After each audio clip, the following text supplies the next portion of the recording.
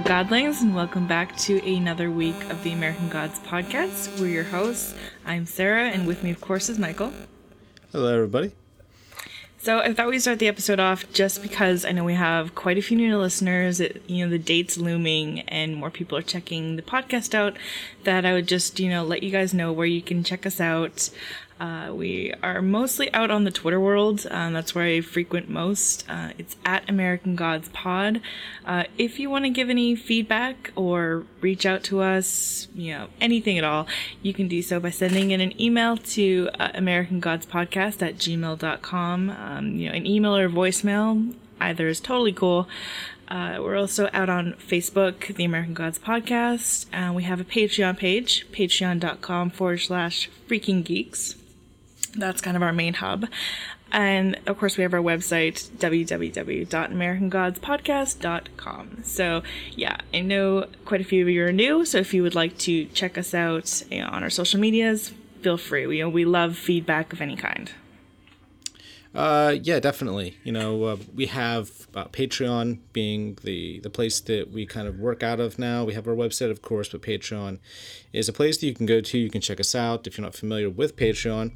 It's a place where artists can go to. It's like a wide variety of artists. It doesn't have to be podcast. It could be a lot of things. People do videos, video blogs. Other people do just a variety of things, graphic design, comic book artists, all that. And what this site allows people to do is go there and check out people's work, regardless of what it is. And if it's something that you support, if you like what they do, you can subscribe to their podcast or whatever happens to be.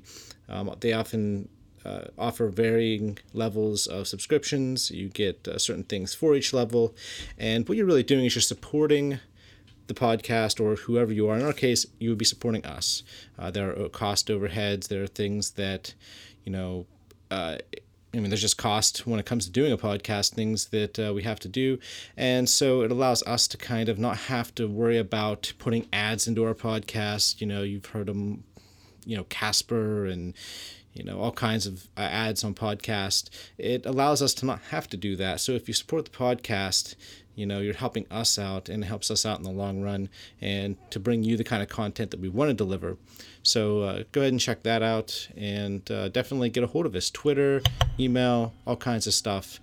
That's kind of what we do. And don't forget to go to iTunes. We like reviews, of course, like anybody would with a podcast. So if you could rate us, review us, tell us what you think. Be honest. You don't have to give us 5 stars. You can give us whatever you feel we deserve, and rate us. It helps us out in the iTunes store. It raises the profile of our podcast, so that would be very much appreciated. So, okay. Yeah, absolutely. And we haven't gotten a first review yet on the podcast. I've only looked at Canada and the US. So if you are from another country and have reviewed, let us know and we'll check it out. But those are just the 2 that I actually check out. So yeah, if you want to be the first. Right. Yeah. We've been doing this podcast for about a year now. And I looked. We did our first podcast May 31st last year. Yep. Right. So crazy. We're not that far away. We're almost a year in. We were the first American Gods podcast out there, and we wanted to be. So we got a real jump on it. Right, we did. We're like, you want to get a jump on this. We know this is going to be a big deal. We know the fandom's out there. We know how much people love this book, and the fact that it was being adapted by some place like Stars and with a cast that they've assembled. I knew. And Brian Fuller at the show. And we follow him everywhere, so yeah. We knew it was going to be big. That's why we created this podcast and started it so early. Yeah, exactly. So should we just get right into news? Because there's not, too much out there. It's just like news spotlights and whatnot. But basically, news isn't, there's not a lot to come out right before the show, just like little clips and stuff like that. So I thought we'd talk about those. Sure, let's go ahead. All right, so let's see. There was a new little snippet for Bilquis out. It's basically just her talking about worshiping the goddess of love, and it's just that image of her that came out with the OMG poster, and also the classic moment of her on the bed, and you just get like 2 more seconds of that, but it's still pretty cool to look at. Right. What do you think? We're getting, it's fine. You know, we know what we're getting now with these little promos, right? We get like, 15 seconds, 30 seconds, something, and it tends to not be much more than we're already getting, which I understand, right? Because they don't want to ruin what is going to be coming by giving too much away.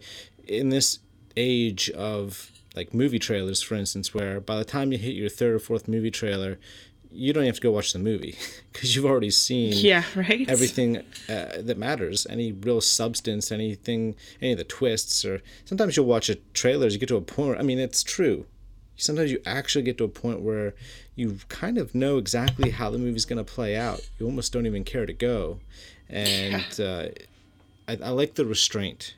They're putting stuff out there. They're giving us some stuff without overplaying their hand, Yeah, exactly. Like a good example that came out recently is Beauty and the Beast. I mean, we all know the story, of course, but it just seems like every week coming up to the release, there's like a new full-length clip coming out, and it was just like, don't show us everything, we want to be like magically blown away when it comes out, but that's just kind of Disney, and that's kind of what they do. Yeah, that's a perfect example, really, of doing a little too much, especially like you said with a movie like that where most people have seen it at least one time. If you're a parent, you've already hope so. If you're a parent, you've already watched it probably with your kids at some point when they were a child.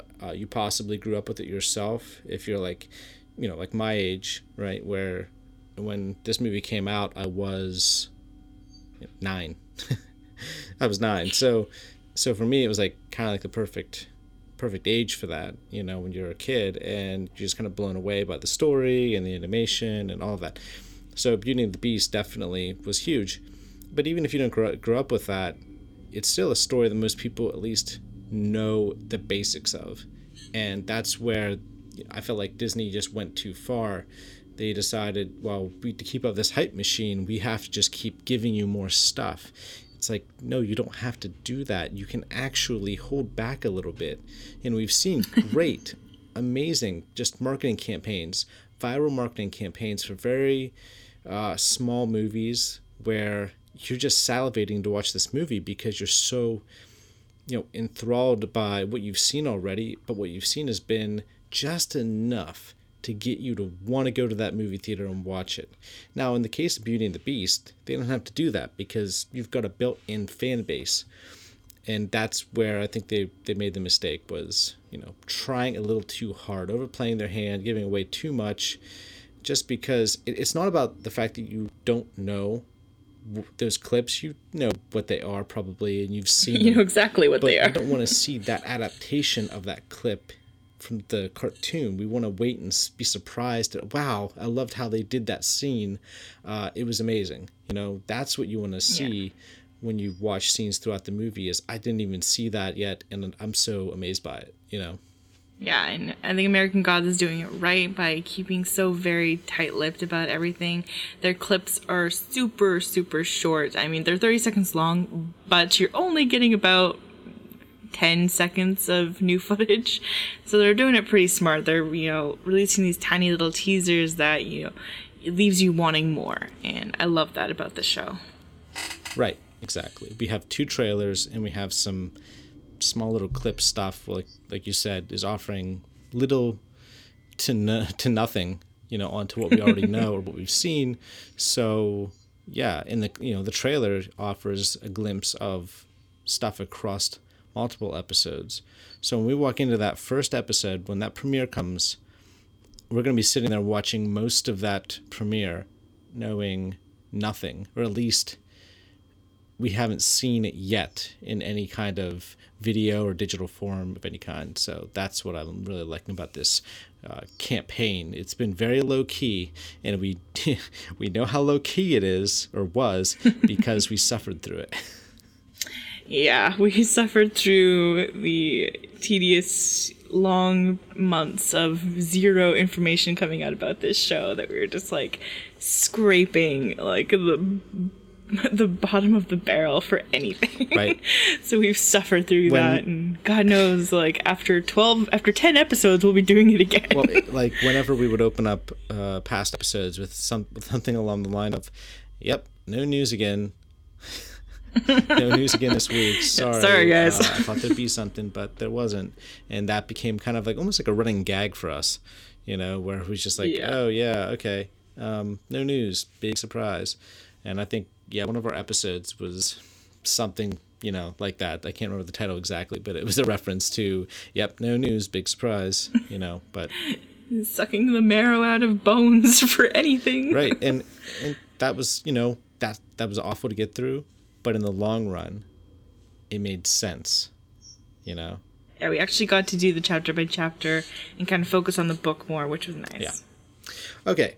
So we also have a featurette here with Neil Gaiman. There's there's a video up. You can probably find it on YouTube. You can search for it. They've got a couple articles. One on Ace Showbiz, I think. Yeah. Is that it? Yeah. One is Ace Showbiz. Yeah, they have a video embedded in their article.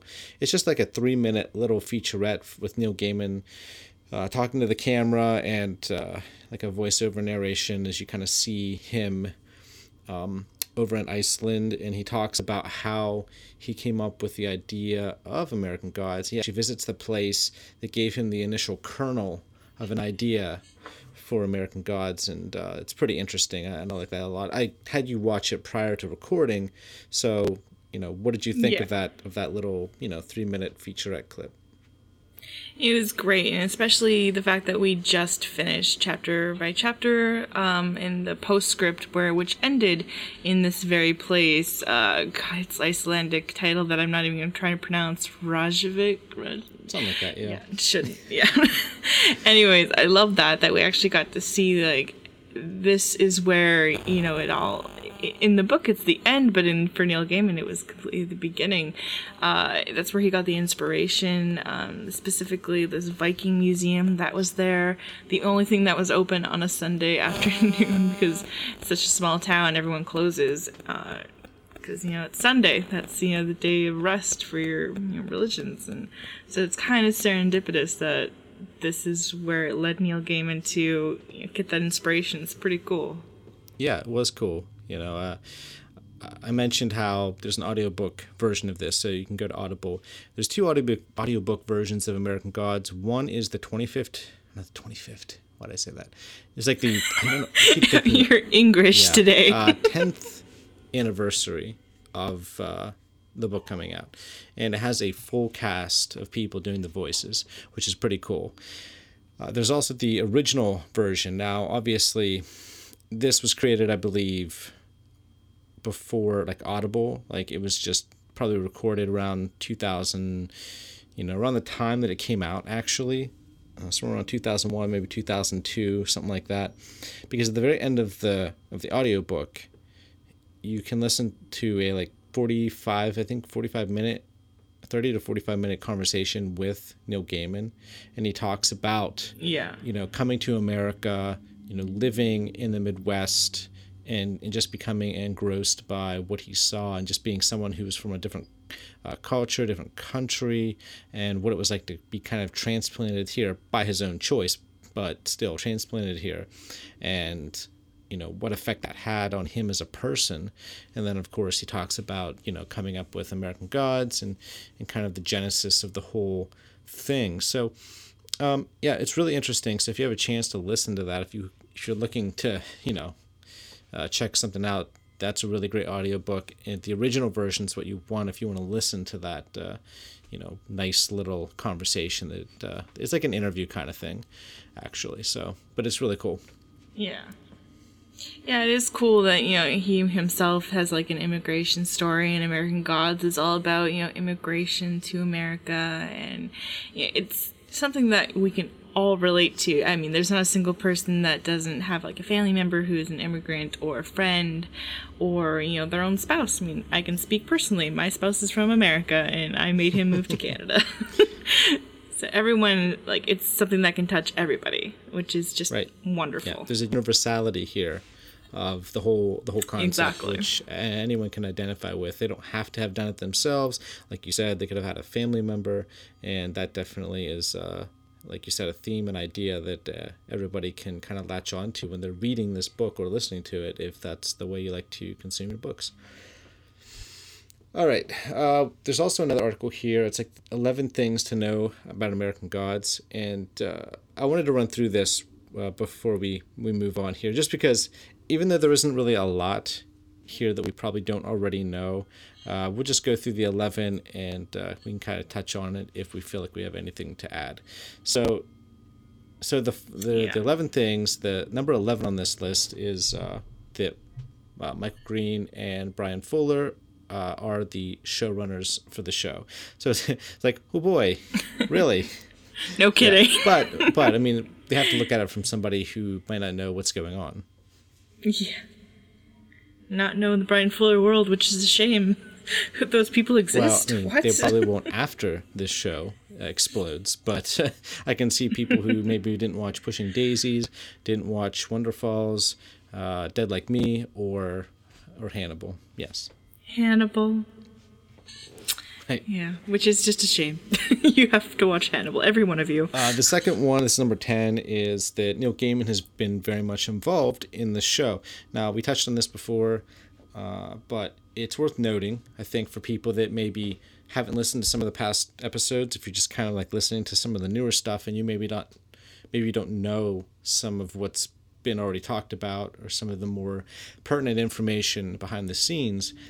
Neil Gaiman isn't just attaching his name like Tolkien-esque to this whole thing where it's like, oh, I'm not involved at all, but put my name above the title. This is someone who is very involved in the adaptation. He's been consulted quite a bit. He's been, I think, in the mix of things, really helping shape this show. So what do you think about that? I really love that he's so involved with the show. Like, I mean, you get to have the actual author's touch into it, which is something that, you don't often get. I mean, Hannibal's a perfect example. I mean, the author hasn't even watched the TV show, and it's a shame because it's such an incredible adaptation. But there's some authors that just won't even look at somebody else's adaptation and doesn't care, or they might just, take too much pride in their work that they don't want to see anybody else's take on it, which is fine, but it's really refreshing to have an author that wants to have his hands real deep into the adaptation and, being able to give it a real life from his perspective, and I think that's great. Well, I think so. I think I'd rather have the author involved than not involved at all, right? Yeah, exactly. Like, they have, it's their world. I mean, it's their view that we've fallen in love with. They should absolutely be involved. I think it's a shame when they're not. Yeah. The cast is stacked. We know the cast is stacked. There's an abundance of talent here on display. Truly great veterans of the acting world. People that have been doing this for 30, 40, 50 years or better, that have really kind of lent their greatness to hopefully making this a great show. So that, I think, is undisputed. There's an amazing array of talent here, and I think we're going to see that on display when we watch the premiere and the first season in general. Oh yeah, I mean, Ian McShane alone, like, that's such an incredible actor to have as a part of a TV show, let alone this TV show. Like, he's always does great work. I mean, holy moly, Cloris Leachman, amazing. Peter Stormare, Orlando Jones. I mean, it's just like the greatest ensemble cast I have ever seen. Like, I am so excited to see them all working together. It's going to be awesome. Oh, definitely. The lead duo are perfect.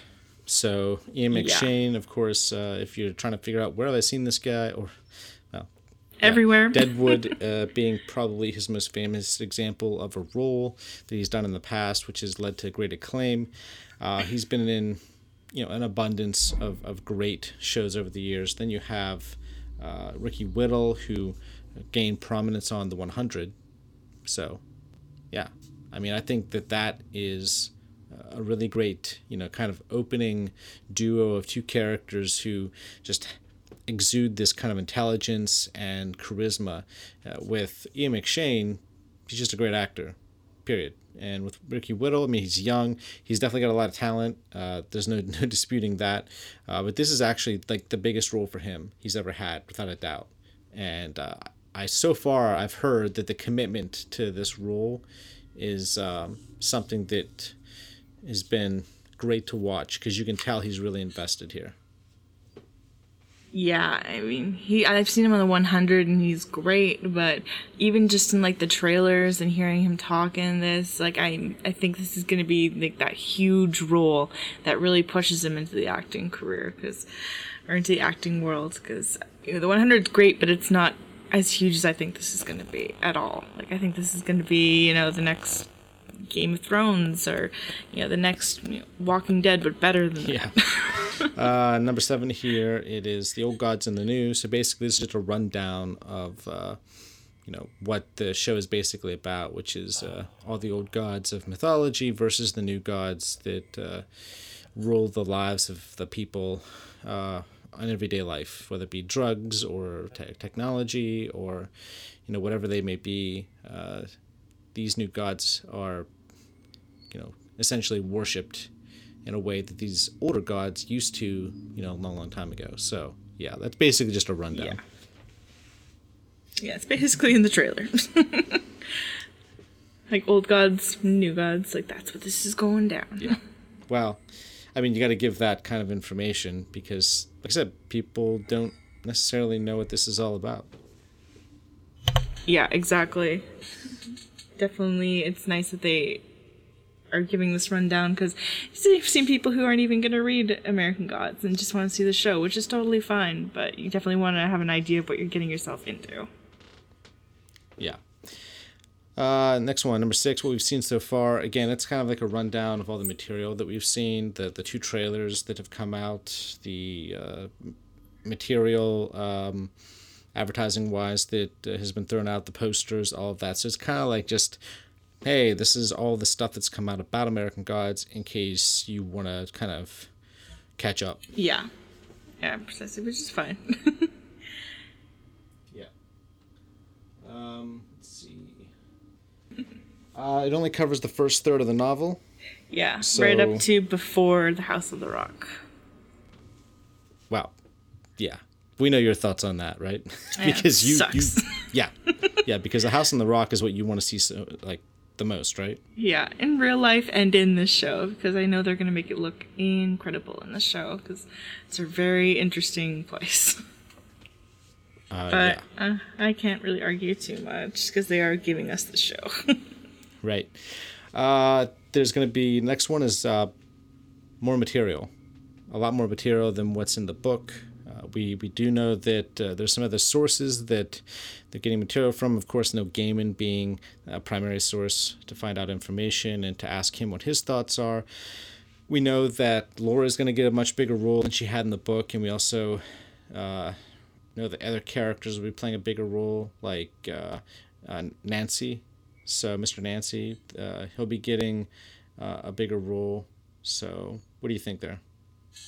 Oh, I'm really happy that Mr. Nancy gets a bigger role, because he in the book, he pops up here and there and he does have a pretty big role, but I mean, it's nothing to, what I would want most. Like, I would want a lot more than that, because I mean, you have a character like Mr. Nancy, but also an actor like Orlando Jones. Yeah, make him quite prominent. That would be wonderful. Next one, a Marvel Universe of Gods. So, kind of you have the Avengers, you have all that. You've got Thor, things like, in that universe. But this is a different universe. It's more based on, gods that have existed Thor did, and other gods in Marvel Universe too. But this is all gods that have actually existed, minus the new gods, of course. So they just kind of do a rundown of how this is very similar in how Marvel has their universe and all the heroes and gods that are in it, and this has, all the gods in different religions and different cultures. Yeah, it's great. And I mean, it's really cool that this is the time and age of gods. I mean, you have Marvel and you have like M. Night Shyamalan's coming with these, strange, his version of gods, I guess, use quotations, but he has like the potential to actually break into this world of like strange, godlike people with superpowers. And for also to have this show coming out at the same time, I mean, this truly is the age of gods, and a lot of them. Right, and we got the potential for spin-offs, kind of like, Thor has his own movies, Iron Man, they have all their own stuff, and with American Gods, we've already heard about the potential of having some of these gods get their own, maybe possibly own shows. So they're, if this is really popular and it's huge, then we could see other shows with people kind of having their own storylines that kind of weave in and out of the American Gods TV show. So, yeah, I mean, a Mr. Nancy spinoff would just be wonderful, and I mean, I would watch that religiously. Yes. I think we'd all check in on that because he's awesome. So, yeah. The premiere went down well at the South by Southwest. That's number 2 on the list here, and we do know that the premiere was very well received. There was a lot of stuff on Twitter about how good it was, how faithful it was, but how the update to the book was excellent. And so I think it's very promising. And I think I can imagine stars, Neil Gaiman, Brian, everybody is probably just ecstatic by what they got as an initial reaction, which was, brimming with positivity. Yeah, I mean, it's great to have so many interviews that are coming out and that are so positive. I mean, it makes us feel good, the listeners and awaiters and watchers who are waiting for this to come out, and to hear that it's being well received is always a good thing. Sure. The number 1 is that the next big fantasy series.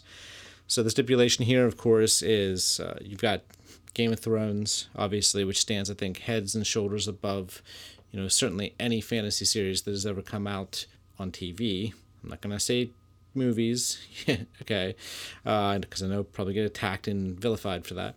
Although I feel like you can stack up pretty well with just about anything. So, however, this could be the heir apparent, really.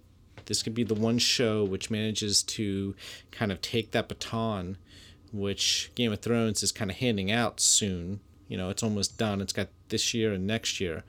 This could be the show that kind of gets that baton and continues the great tradition, which is a new one, but of great shows that are based on fantasy, which have done the novels and adapted materials justice.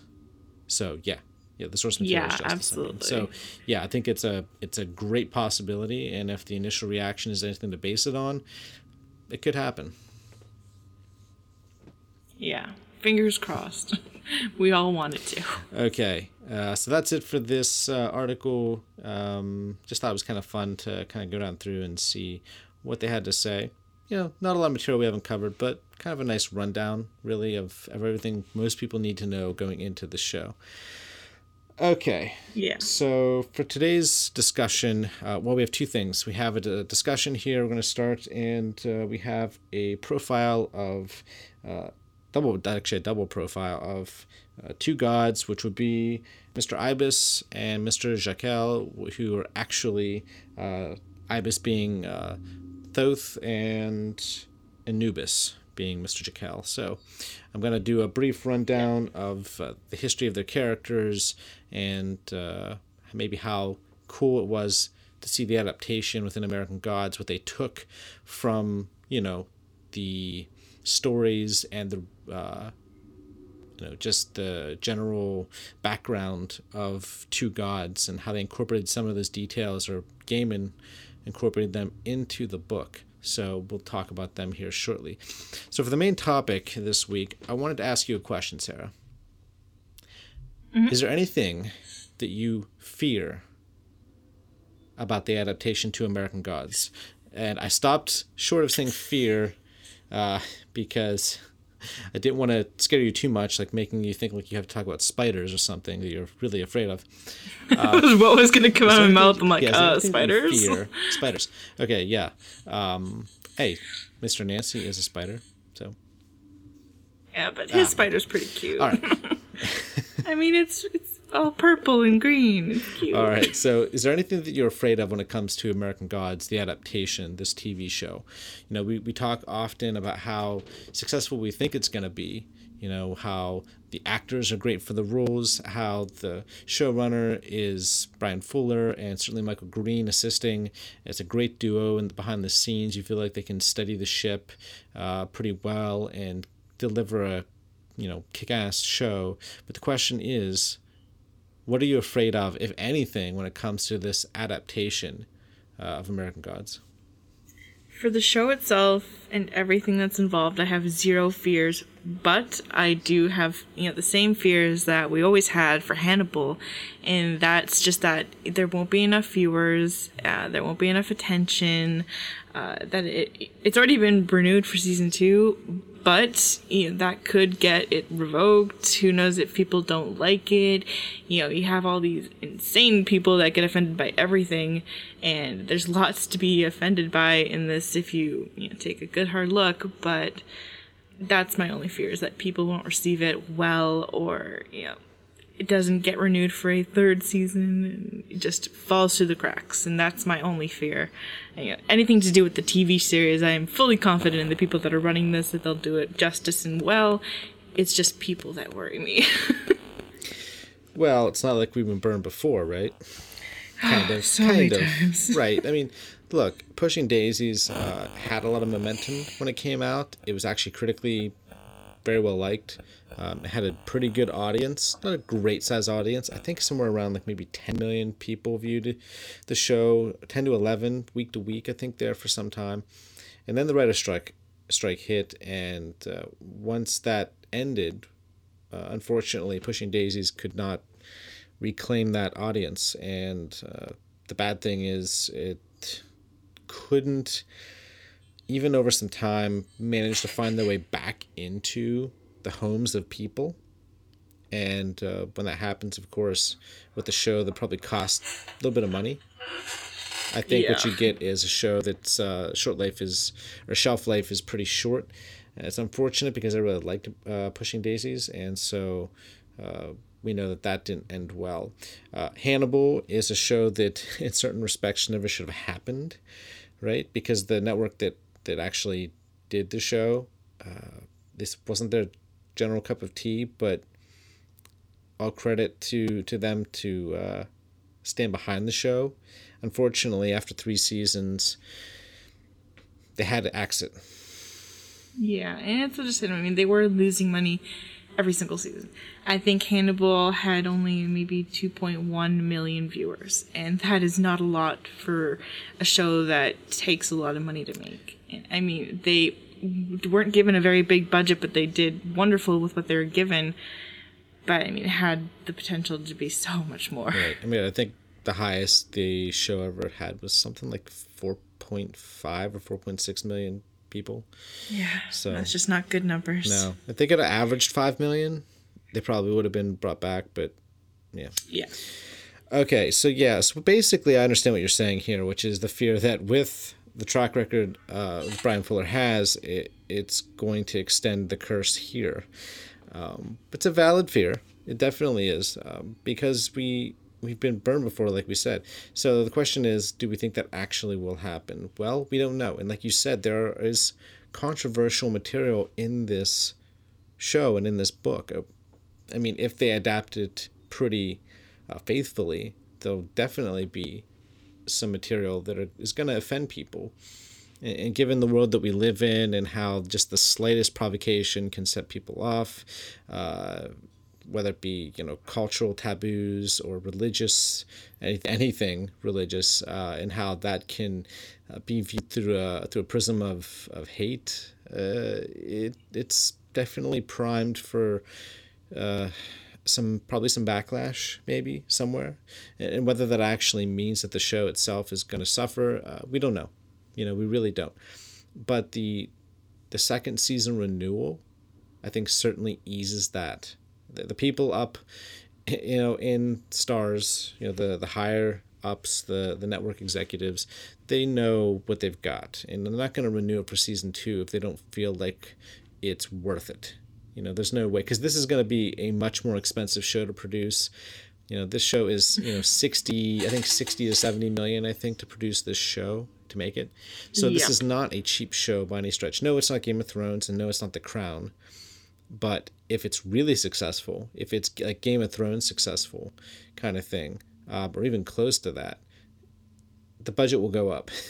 So it could one day hit the $100 million mark. We don't know. But for now, still, $60 to $70 million is still a lot of money. A lot of money. Yes, can't talk today. Today's just your day. It's a lot of money. So there's a lot on the line. So if they're willing to renew it for season 2, it must mean that what they've got is something they feel is worth it. Worth the money, worth the probable backlash in some people's minds. They're going to be angry, and they're going to write in, and they're going to post comments, and so it will happen probably, but definitely. I think the overriding reaction up above in the network executives and everything that they view is that it's a good show, and they want to bring it back. So.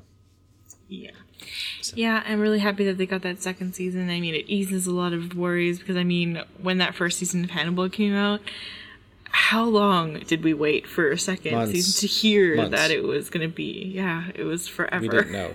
Yeah. Yeah, we really didn't know. And it's kind of amazing that amount of time went and the cast still stuck around for season 2. They didn't have to. That was pretty amazing. They didn't have to. Yeah, exactly.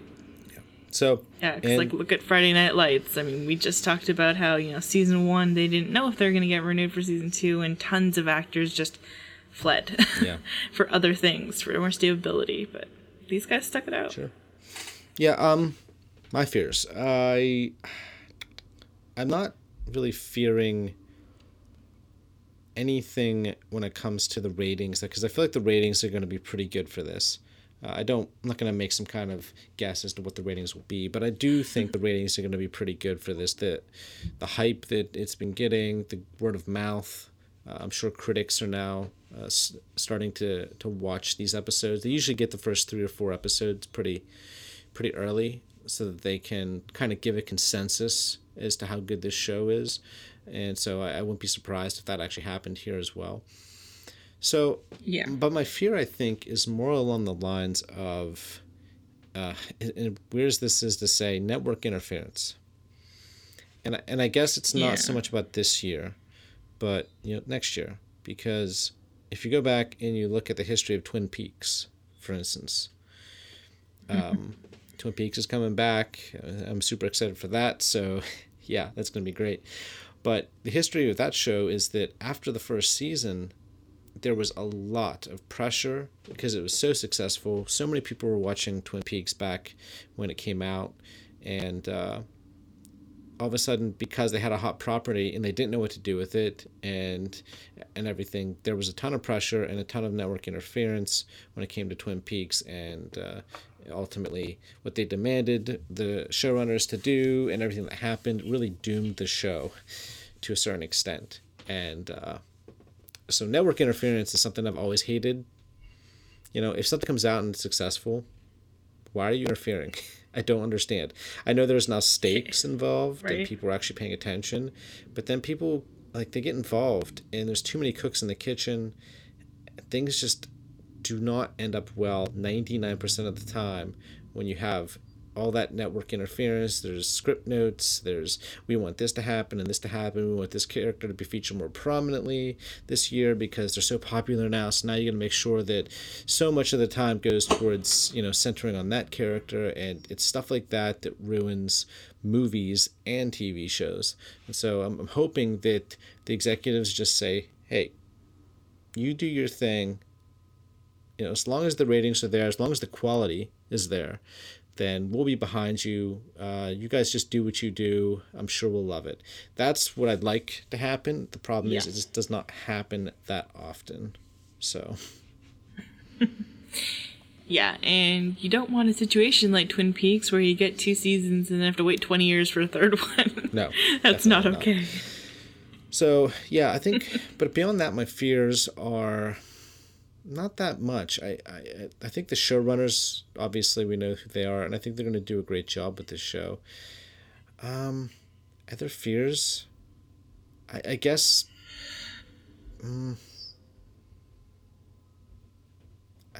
I don't want them to shy away from anything. You know? Yeah, Right. if you're going to show it, show it. And on Stars, they Commit can do to it. that. They don't have to worry about it. But that being said, that doesn't mean... It's not about being faithful to the book, the adaptation. You know, it doesn't have to be perfect. It doesn't have to hew so close to the book that you virtually can't tell the difference between the two. I'm not talking about that. I mean, if there's something in the book that you want to show, they shouldn't be afraid to show it. You know, regardless. And we know some of the scenes in American Gods, we know, pretty graphic at times. Bilquis, the Djinn. Right. Bast the cat. Yeah. You know, the dream with that was pretty crazy. So yeah, look, it's gonna be a fun time. I'm gonna be excited to see it. I just hope that they don't shy away from anything. I've seen The Golden Compass when that came out as a movie, you know, years ago. It was like 10 years ago. I watched that and I just thought, all the money they put in this movie, and it could have been so much better if they didn't shy away from it, from all the stuff that was in that book that people could have found people did find controversial. Yeah, I didn't get a second movie because of it. Yeah, it was just, there was a lot of controversy leading up to it anyway, but the overall quality wasn't where it should have been, and I think that had to do something with the script and not the cast. But that's another story and another thing to get into. But I just hope that they don't shy away from anything. Just tell the story you want to tell. Don't worry about what everybody else thinks. And you'll probably end up with a really good show because of it. So, yeah, there's always going to be really people that are offended by your breathing or God knows what. You just got to commit. You want to show something, just go for it. And, you know, the majority of the people are going to love it and appreciate you for doing something so bold, and everybody else can, you know, just whatever. F off. Go fly kite. Go fly kite. Exactly. All right. Let's move into the last bit of our podcast here today, and that's going to be our profiles of two gods. And as I said before, it's Mr. Ibis and Mr. Jekyll. Mr. Ibis being actually Thoth, who is a god who has a very big influence, or had a very big influence, could still very well have a big influence, who knows, on the Egyptian culture. Okay, so he was a god of a lot of things. A lot. I'm going to list them here. God of knowledge, the moon, measurement, wisdom, the alphabet, records, thought, intelligence, meditation, the mind, logic, reason, reading, hieroglyphics, magic, secrets, and scribes and writing. That's quite an array of stuff. Right, yeah. So, Mr. Ibis, he did a lot. Got a good resume.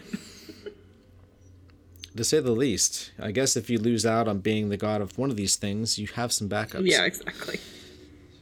So, he's often depicted with the head of an ibis or a baboon. Female counterpart is Shishat. His wife was Mat, and Thoth's temple was located in the city of Khamun, which is later called Hermopolis Magna.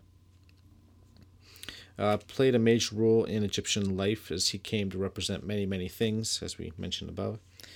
He's credited with creating the 365-day calendar, was originally a moon god, and is credited with being a scribe of the underworld. Very cool. So what do you think there? What did you think of that nice little list there of things that he did?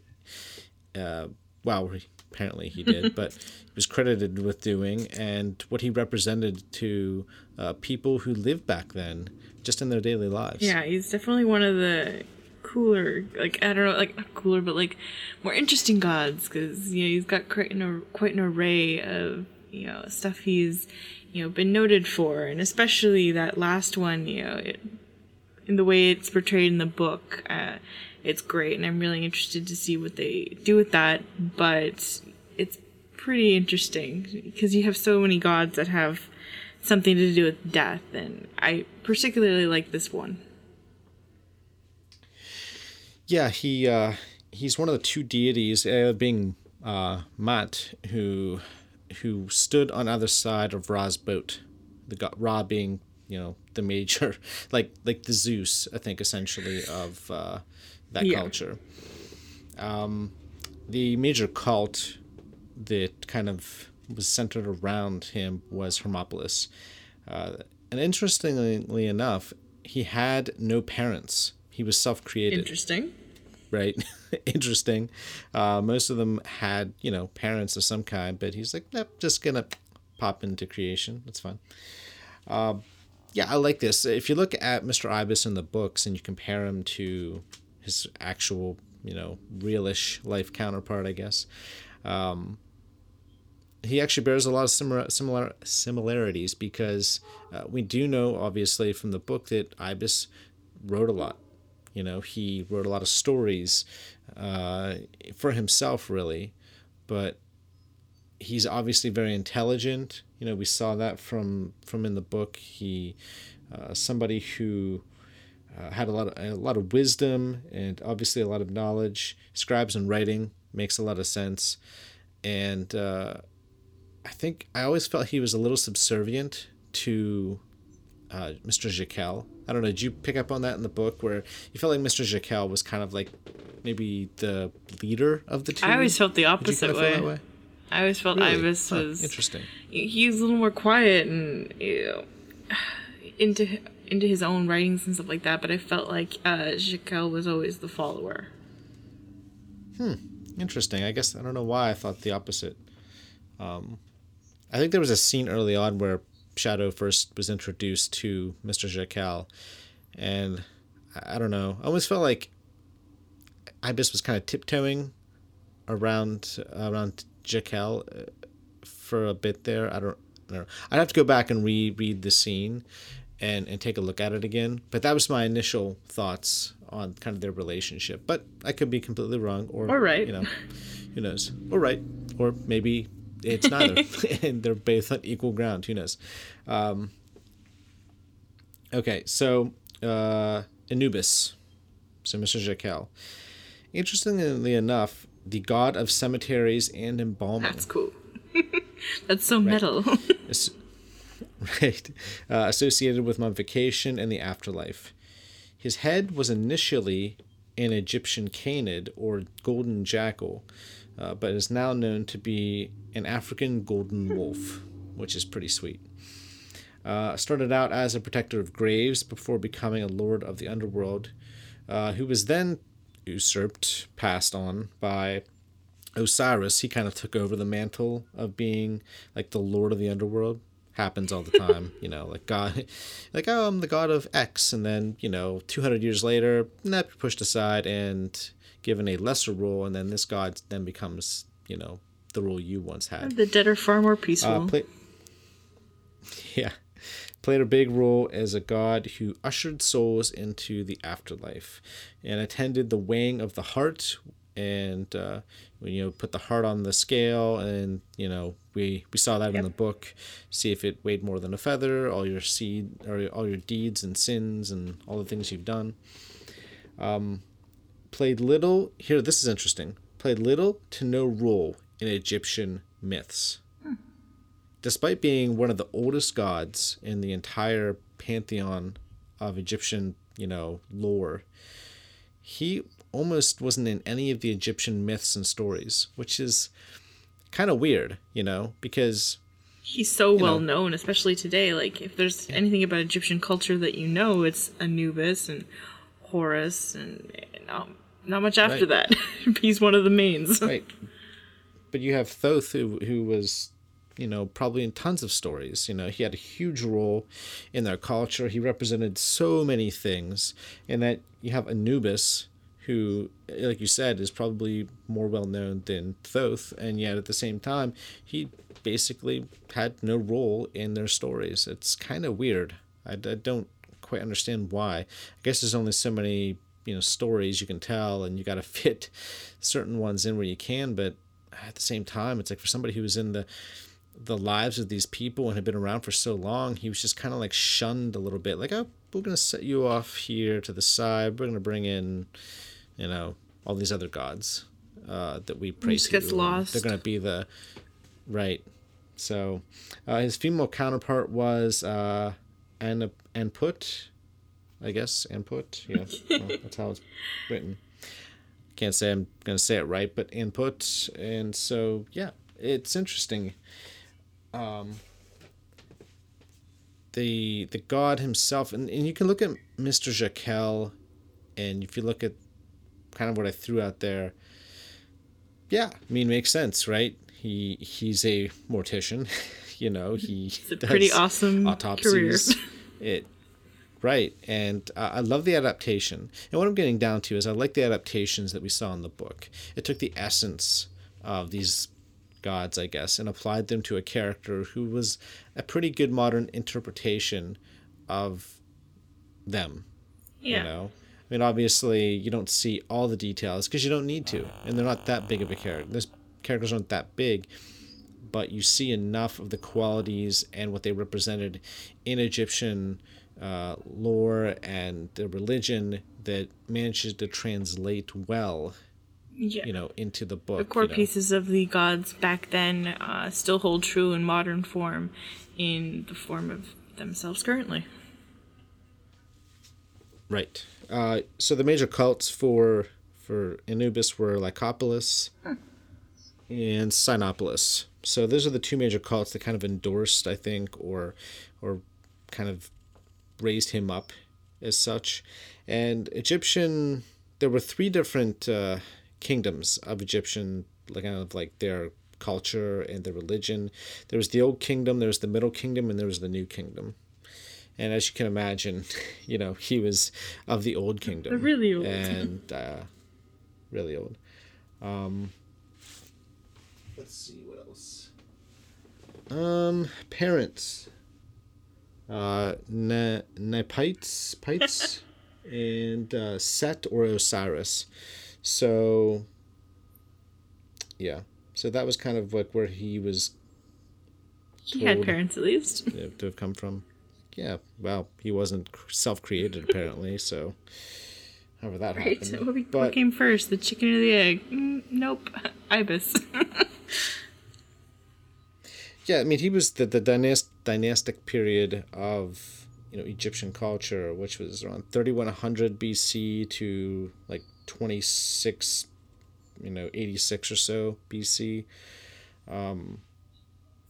He was kind of shown to be someone who had the form of a jackal. He turned into a jackal, the whole body. It wasn't just the head that we see today with the body of a human, and then you have the head of a jackal. So Sorry.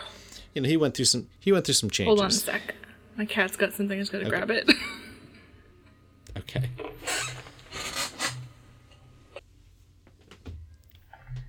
Ugh. I broke a martini glass yesterday, and so many pieces shattered, and I thought I got them all, but I could hear them playing something in the kitchen. Sure enough, it's a big shard of glass. Yeah, that's scary. Yeah. Especially two cats that would eat it in a heartbeat. Yeah, better be safe. Yeah. So, yeah, in terms of his parents, Ra is of the Old Kingdom, because in the Old Kingdom, he was the son of Ra, whereas the Middle and New Kingdom was, Osiris and Nepiths, or sorry, pronunciation. So many names. It's kind of difficult, but anyway, I'm not a master of Egyptian culture by any stretch, but anyway, it's pretty interesting. You look at these profiles, you see where they came from, and it's such a deep and rich culture with so many myths and stories and ideas, and responsible for so many things that having since carried on to future generations and into kind of modern culture and everything. They did so many things, Egyptians did, and so it's pretty interesting. Yeah, truly. All right, so I think that is it for this week. I think we have anything else? I believe that's everything we had on our list, on our docket. Yeah, now we're just playing the waiting game. You know, so many weeks left. Just not many. I think 3 weeks. 3 weeks. Yep. So exciting. All right, everyone. Next week we'll be doing another profile of one of the gods, American gods, and so we'll look forward to that. Hopefully we'll get more news, a little more news. We don't need a ton, but we'll get some more stuff, I'm sure, between now and next week. So look forward to that, of course, and just look forward to another episode of American Gods. Absolutely. All right, everyone. Have a good week, and we'll catch you in the next one. Night, Godlings.